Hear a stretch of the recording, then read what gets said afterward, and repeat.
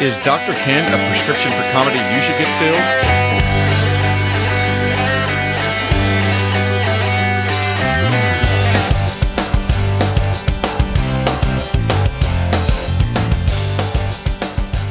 Welcome to the TVaholic Previews, where we help you find the prime in prime time by checking out new shows and letting you know ahead of time which ones are worth watching. I'm Jason the TVaholic, and on this episode we are taking a look at ABC's new comedy, Dr. Ken, which is about a brilliant physician with no bedside manner who is always trying to be a good doctor as well as a good husband and dad to his two kids. This doesn't seem to always go well for him, but luckily his therapist wife is there to keep things even keel. It stars Ken Jeong as Dr. Ken Park, who has been on NBC and now Yahoo's Community and the Hangover movies, and who is also actually a doctor in real life. So the story here is loosely based on his career as a doctor before becoming a comedian and actor, as well as loosely based on his family life. All I hope is that both of those things are much better than this. Suzy Nakamura plays his wife, Allison, the therapist mentioned earlier. You may have seen her on the short-lived Go On, which we can add to the list of shows that I would have liked to see go on. Then at work are Dave Foley, who plays sort of the head of the HMO, or, is the guy running things. If you're in Canada, you may have recently seen him on CTV's Spun Out, but he is probably best known for NBC's News Radio and way back in the day on the Canadian sketch show The Kids in the Hall. Tisha Campbell-Martin plays Nurse Damona, she of the long-running ABC's My Wife and Kids and also Fox's Martin. Jonathan Slavin plays Clark, another nurse that works for Dr. Ken, who was great as Phil on ABC's Better Off Ted. Kate Simsies plays Julie, another doctor in the office, who was last seen on ABC's Terrible Mixology.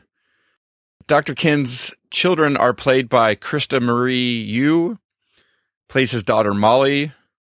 She's popped up here and there on things, but this is her first series regular role. And then Albert Tsai plays his son Dave. He was fantastic as Bert on ABC's Trophy Wife.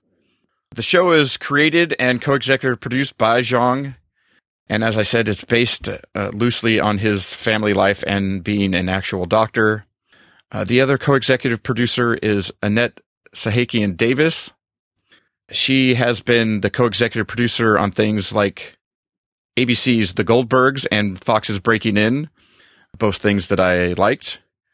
But then has also been the co-executive producer on things like TBS's Men at Work and Fox's Till Death, which both come much closer to what we see here than the previous two.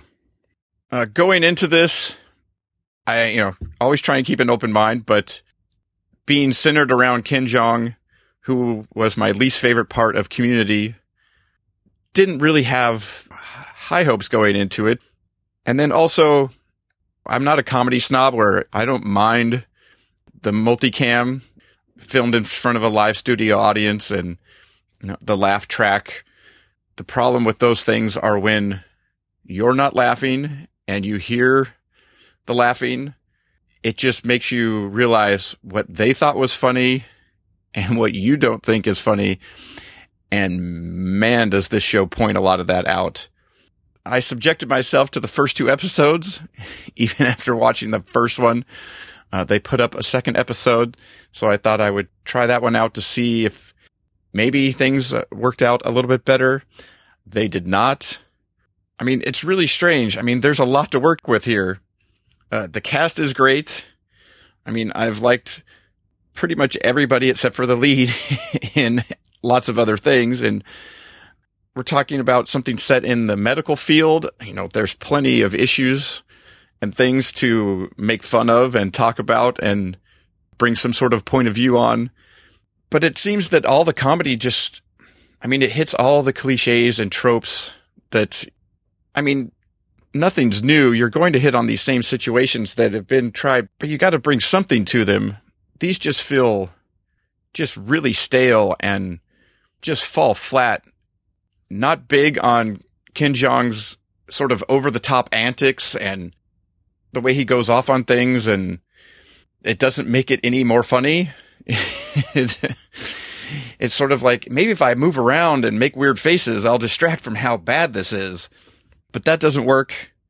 But like I said, it's not like you're going to hit on, new situations or something. You're going to be doing things that have been done before. But take a show from this past summer from the CW, Significant Mother. Every episode hits on something or, trope that you've seen, 1,000 times before on a comedy. But for some reason, that group and the way that things are written, there's a liveliness to it, and it's just fun. And there's some piece of ingredient that they're completely missing here. Granted, that is a single camera and this is a multicam, but they're still hitting on some of the same types of things that you've seen before, but yet they work in that situation. So obviously it can be done. Also, the second episode that I watched was apparently filmed as the third episode. So they're already starting to move things around, trying to get, as they might do, which is trying to get a stronger episodes in early for people to latch onto.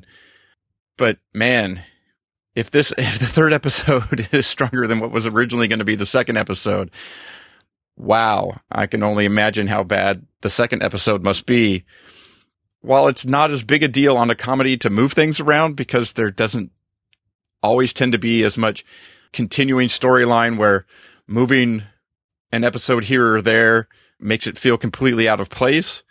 So that's not the big deal. It's just that they obviously don't seem to be feeling too strongly about it either.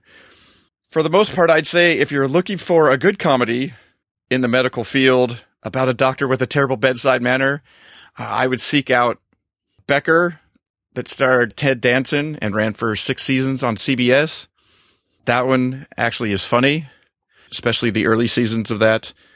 But if you end up trying this one out, or if you're a Last Man Standing fan and you just keep watching when that one's over, Dr. Ken premieres Friday, October 2nd on ABC following Last Man Standing, which I think the most interesting thing about Dr. Ken and that time slot is that it's going to be scheduled up against NBC's Truth Be Told. Spoiler alert, is also absolutely terrible. And so it'll be the duel between the two worst shows. As always, I'll have links to the official site as well as a clip of the show in the show notes at tvaholic.com/previews/Dr. Ken. And you can now subscribe to the TVaholic previews in iTunes. You can find it by searching iTunes, or you can go to tvaholic.com/previews/iTunes and it'll take you right to it. And you can also now find the TVaholic previews in Stitcher. So if you're using the Stitcher app, you can find it there, or you can go to tvaholic.com/previews/Stitcher, and that'll take you right to the page about the show there, or into the app if you're on your device as opposed to your desktop.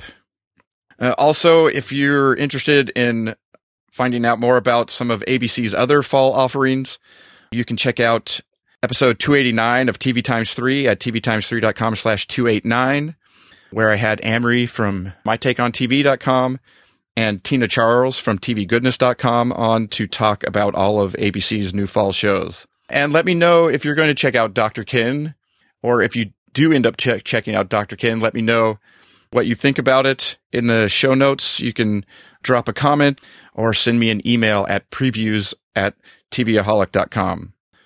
And until next time, this has been the TVaholic Previews, Dr. Ken.